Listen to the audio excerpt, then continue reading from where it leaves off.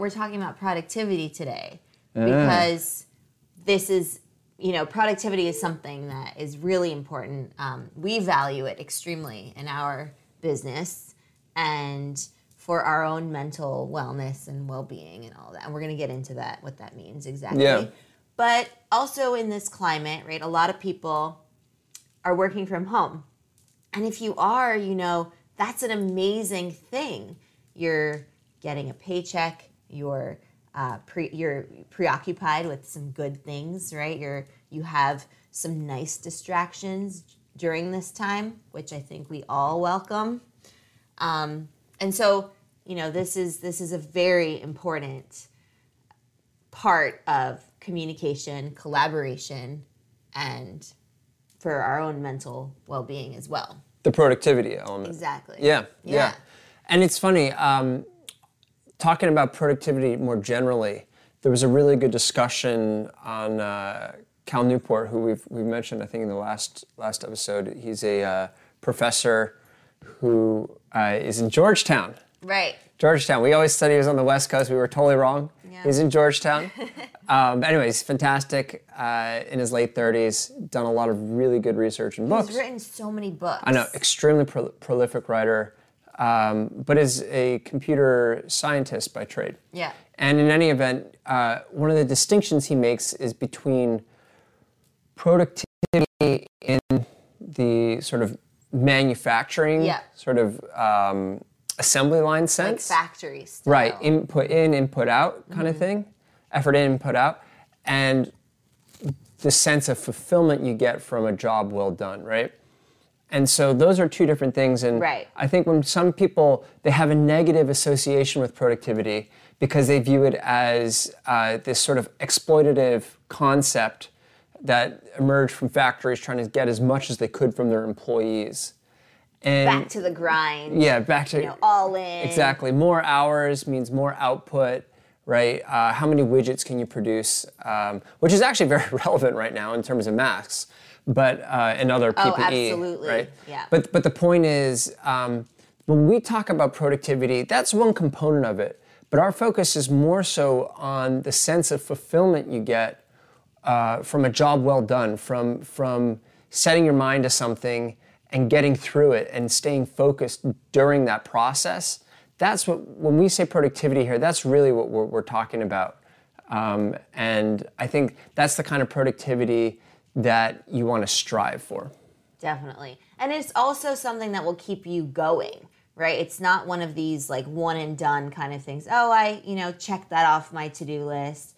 That was super productive, right? It's more so like thinking of it holistically and every day, putting in the hours, maybe not completing that task that day, but every day putting the work in and seeing progress and feeling progress. And then you have this sense of accomplishment at the end of the day, which is so gratifying, right? Totally. I mean, the consistency part of it that you just brought up is frankly, in my view, one of the most important and overlooked aspects of productivity. And I get why. Because it's way easier to, talk about really effective ways to juice the most you can out of the few, minutes or hours that you have to do something. But really, when it comes down to it, where the rubber meets the road is how often you do something, right? Totally. That's where you see the results. Right. Anything you do. Yeah, go ahead. Well, I was just going to say, if, you can work for 30 minutes and it can be the most productive 30 minutes of your life. But if you only do it, once every few weeks, you're not going to get that much done. Whereas if you put that same amount of time in, or even less, but you do it every single day, you can get a lot more done. Definitely. There's this great book, My Miracle Morning by Hal Elrod. We've mentioned it on the channel before. And part of what he talks about, like he sets up his day for productivity, right? And so he has this morning routine, and sure, that might not be for everyone, but even if you do just one thing to establish this routine or this ritual, you can get so much done. So in the book, he talks about just reading 10 pages of a book, right, of your choice, 10 pages a day, every day is a lot of books at the end of the year, right? So we might scoff at, 10 pages, that's nothing. I'm not going to learn anything from 10 pages. Like, you might say that to yourself. But over time, 10 pages, that's just a couple of weeks to finish maybe one book, right? Depending on the length. It adds up. It adds up. And so consistency is king, consistency is queen, right? I mean, we really it rules. Exactly. Yeah, the mind, it's interesting. The mind isn't very good at conceptualizing cumulative progress, right? We're very oriented toward what we're producing in that very moment, what we're achieving in that very moment. We have a much harder time understanding what can be achieved over time. And the bigger picture, right? Yeah. And I feel like that specific challenge is what drives a lot of stress in the workplace, because everything feels so urgent, like it has to happen this very minute. Yeah, otherwise, everything's going to fall apart, right? Everything has to happen. When in reality, most things can get done in a perfectly sufficient and comprehensive way. And frankly, they get done in a lower... low stress. Well, I just mean there'll be fewer errors when you do it consistently and methodically over time. And the routine, like you're saying, is such a good way to achieve that. Because what a routine does is it sets some parameters, right? It sets some guidelines for you.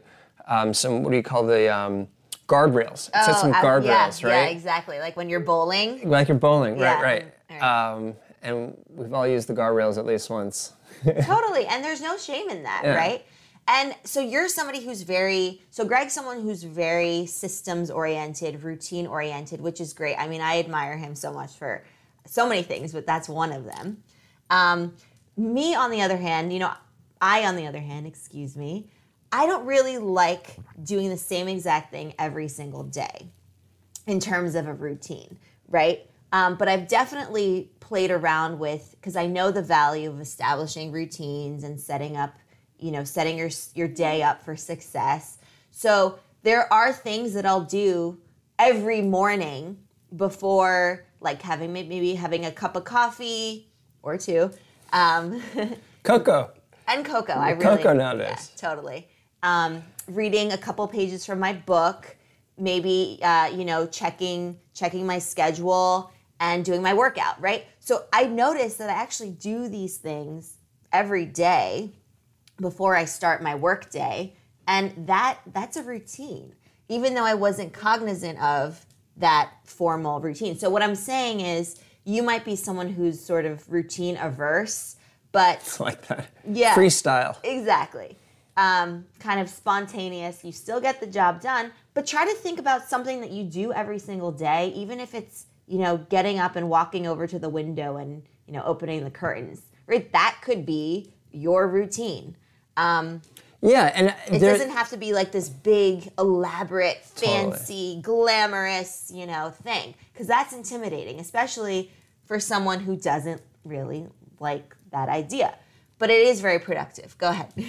Yeah, the concept of a routine, I think, gets a lot of criticism from creative types, and there's a stigma against it being an impediment to free-form thought and so forth. Yeah. Which, taken to extreme, it can be. Totally, right? because it's rigid, right? It doesn't allow you to get out of that. Yeah, I mean, when you look at education systems around the world, particularly in Asia, you have some very rigid systems that don't really allow for creative thought, because literally every minute of your day is structured, and you have to be doing this and that, and you're working, with this specific assignment. It's just very, very regimented. I know, because I've taught in that environment. Right. Whereas you go to other parts of the world, and I think Europe probably does the best job of this, where it's much more a free-form classroom, where students are encouraged to sort of pursue their interests, But even in those free-form classrooms, There's still structure. You Yes. still have the time of day that you start class. Absolutely. You still have a teacher, right, who's giving a prompt that the kids can start to riff off of. Yeah. So just because you have some structure doesn't mean there's not room for creativity. Absolutely. And in fact, having a bit of structure can really free up the cognitive space for creativity. Totally. Right? Because then your mind isn't worried about, okay, when should I start? When should I do this?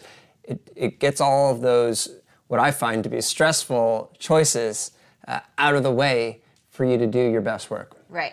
It's funny you mentioned the school system because you're absolutely right. Maria Montessori, I believe, so an Italian educator, and she came up with the Montessori method, which is widely touted as, and as an educator, I can attest to this methodology. It's particularly wonderful for younger children to develop autonomous learning, right? And autonomy is something very relevant in today's world of working from home, right? Because no one's breathing down your neck telling you do this, do that, and then do that over there, right? You have to have that intrinsic motivation to be able to sit yourself at your computer, crank out those emails, send those reports, etc. So that autonomy is so essential to your productivity, right? So back to the Maria Montessori method, one of the ways that methodology works so well, the pedagogy, is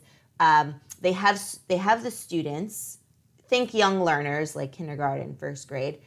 There's an array of activities for them to do, and they set time, maybe an hour, and they say, okay, have at all these activities that you want. You can do that one over there, whatever strikes your fancy, and they'll go and do that, right? And so you give them the choice of activities. There's a choice that they can opt into. Exactly, very much like, right, there's the structure around there, but it's not as regimented, as severe as, okay, everyone's going to do this activity first, and then we're all going to move to this activity. Right. The learner, the student can just they have agency. And that develops autonomous learning.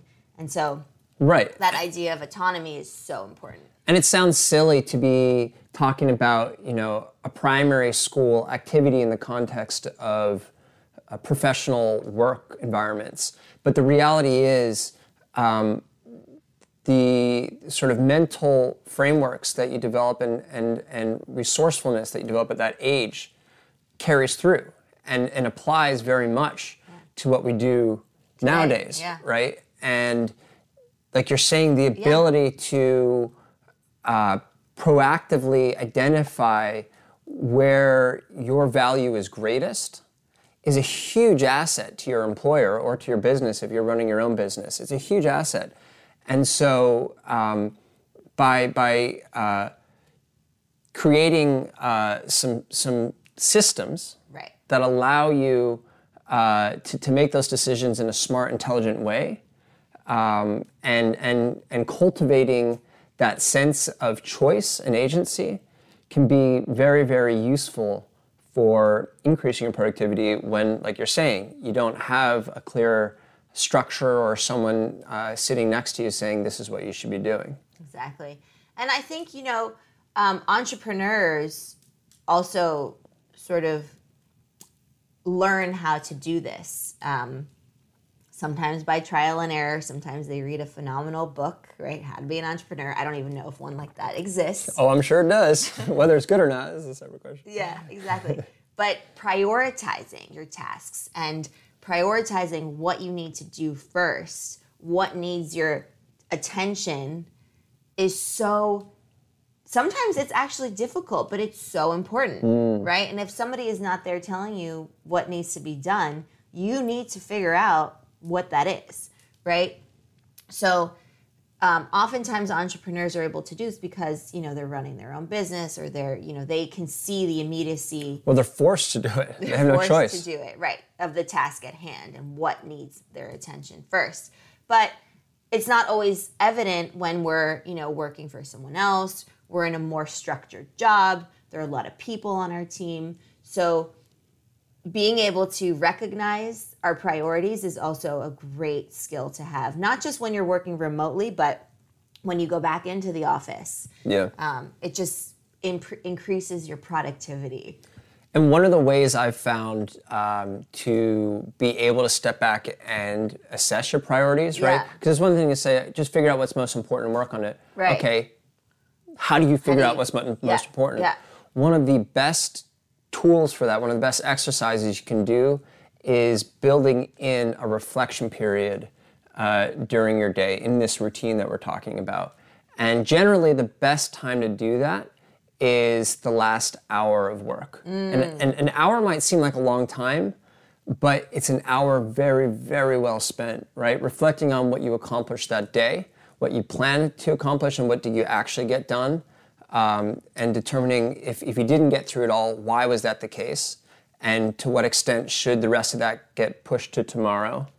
And then at the end of your week, it's also, I like to build in a second period of reflection. This is a little further up, a higher elevation, looking at your week. You know, what did you get accomplished that week? Was it what you intended to accomplish? If not, you know, how can you better manage your time in the coming weeks to sort of more effectively get through your to-dos? Totally. But building in these periods of reflection allows you to take a sort of a meta perspective of what you're doing. It gets you out of the immediate moment and thinking more strategically. And you know, this sometimes sounds like something, you know, if you're just getting started at work, that this is something that your manager is doing or your manager's manager. But the truth is, at every level of a business, you want people doing this because we're all capable of it. And the more aligned we are individually with what needs to be done, the more effectively we can work as a team to get things done. That's so true. I love that suggestion as well. Yeah. And especially, you know, it's important to see where your time went, right? So I love this idea of doing it at the end of the day as a reflection.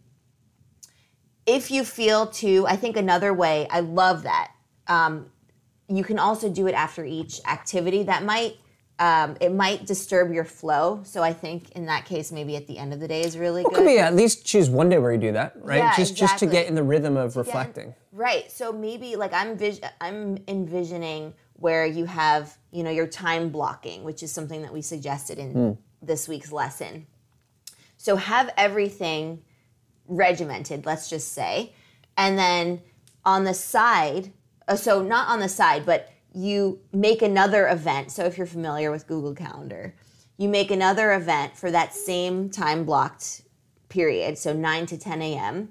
What did you actually do from 9 to 10 a.m., right? Do you catch my drift? So are you saying you have the activity booked? Yes. So and then after the activity, you have a time booked to reflect on that activity? Is that what you're saying? No, but that's also really good. Because that's the second way you can do it. There's so many ways to do this. The third way, really, you can do this is, so 9 to 10 a.m., you have meeting. Okay, a Zoom meeting. 10 to 11 a.m., you have, you know, a proposal to write. 11 to 12 a.m., you have, 12 p.m., you have, I don't know. A conference call. Okay, so now that's what you had to do, right?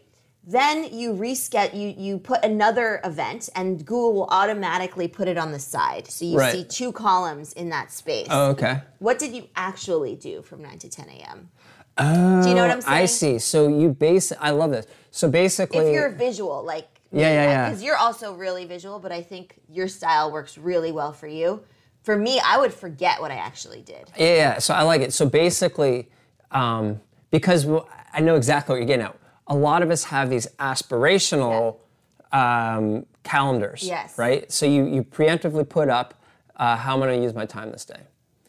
Then you have the actual way that you use that time. And so by putting that into the calendar, you can see how closely your actual day lined up with your hypothetical sort of platonic ideal of a day. Right, exactly. Yeah. That's a cool idea. I like that. And that, again, it's a reflective exercise that sort of holds yourself accountable for the way in which you use your time. Totally. So there are different ways of approaching the time blocking But if you actually see where your time went and how you allocated it, then you're more aware and you're more cognizant of how fast it might be for you to complete a task, how long it might take, rather. Yeah. And be more productive because you understand time better. Right. It's a time management thing. Right, yeah. And there's another component to this that I think is useful, and it's applicable more broadly, which is testing the extremes, right? So you described a day where every hour is time blocked. For me, I would consider that extreme. Totally. Right? Like that's a lot more structure than I typically put in my day. I generally have a couple things. And I think in your video you talk about having just 3 things. I think that's a good number to sort of get through during the day. But that doesn't mean you shouldn't at least try the extremes. Because what the extremes do is help you get a sense of what's too much and what's too little. Totally. Right? So go through a day with no structure, see how it goes. Then go through a day with just insane structure where like... Even lunch breaks are penciled in. Totally. You pencil in the 10-minute walk to, wherever you're picking up lunch. Well, these days, I guess it's your kitchen counter. Right. But the point is, go and try out both extremes, because by trying the extremes, they may be way further away from what you actually do. Right. But they give you a sense of what's possible on either side. And then it helps you calibrate where you want to end up in the middle. That is a phenomenal exercise that you can do, because it'll help you understand your own productivity mechanisms and then the time management. The other thing that you can consider when you come up with your own, like when you've calibrated it. I'm going to read this. Sure. Is to structure your day so that you have, like, let's say 1 hour of, and you can even label it, random stuff. And by that I mean, let's say somebody, from work calls you and there's something that you need to address with immediacy. We're talking about the random time. Right. So you schedule that in. Maybe it's 15 minutes. Maybe it's 1 hour at the end of the day. You can do that intermittently throughout the day, like schedule in a 10-minute random time. And if nothing urgent, or if you don't need to be on a call with somebody from work or answer an email that you weren't expecting for work, then you can use that time to maybe, do something like read a book, or you take that time for you. Yeah, I like the idea of proactively using the extra time, because often when something like that happens, what we end up doing is just extending the amount of time that we were working on the activity. Yeah. Right, and that's not necessarily what you want to do. There's a really good phrase, which is that basically how does this go? The amount of time sort of expands to fill the space that you give it. The amount of time it takes to do something expands to the space that you give for it. Like a fish in a fishbowl, right? If you give it a bigger fishbowl, it gets bigger. It'll get bigger. But the thing is, this is kind of a negative thing. It's a kind of a negative thing, right? Because what I'm saying is, if you give yourself 3 hours to do a certain task, more likely than not, you're going to use those 3 hours to get the task done. Yeah. If you give yourself half an hour to do that task, you're going to have to completely rethink how to do that task. But you will, if it needs to get done, you will figure out a way to get it done in 30 minutes. And maybe it was 90%, if we're going to the Pareto principle, it's 80% as good. Okay. But most of the time, 80% is all you need. And you got it to 80% of the quality in 1/3, and not even 1/6 of the original time. And so remembering that, the amount of time it takes will expand to fill the space you give it.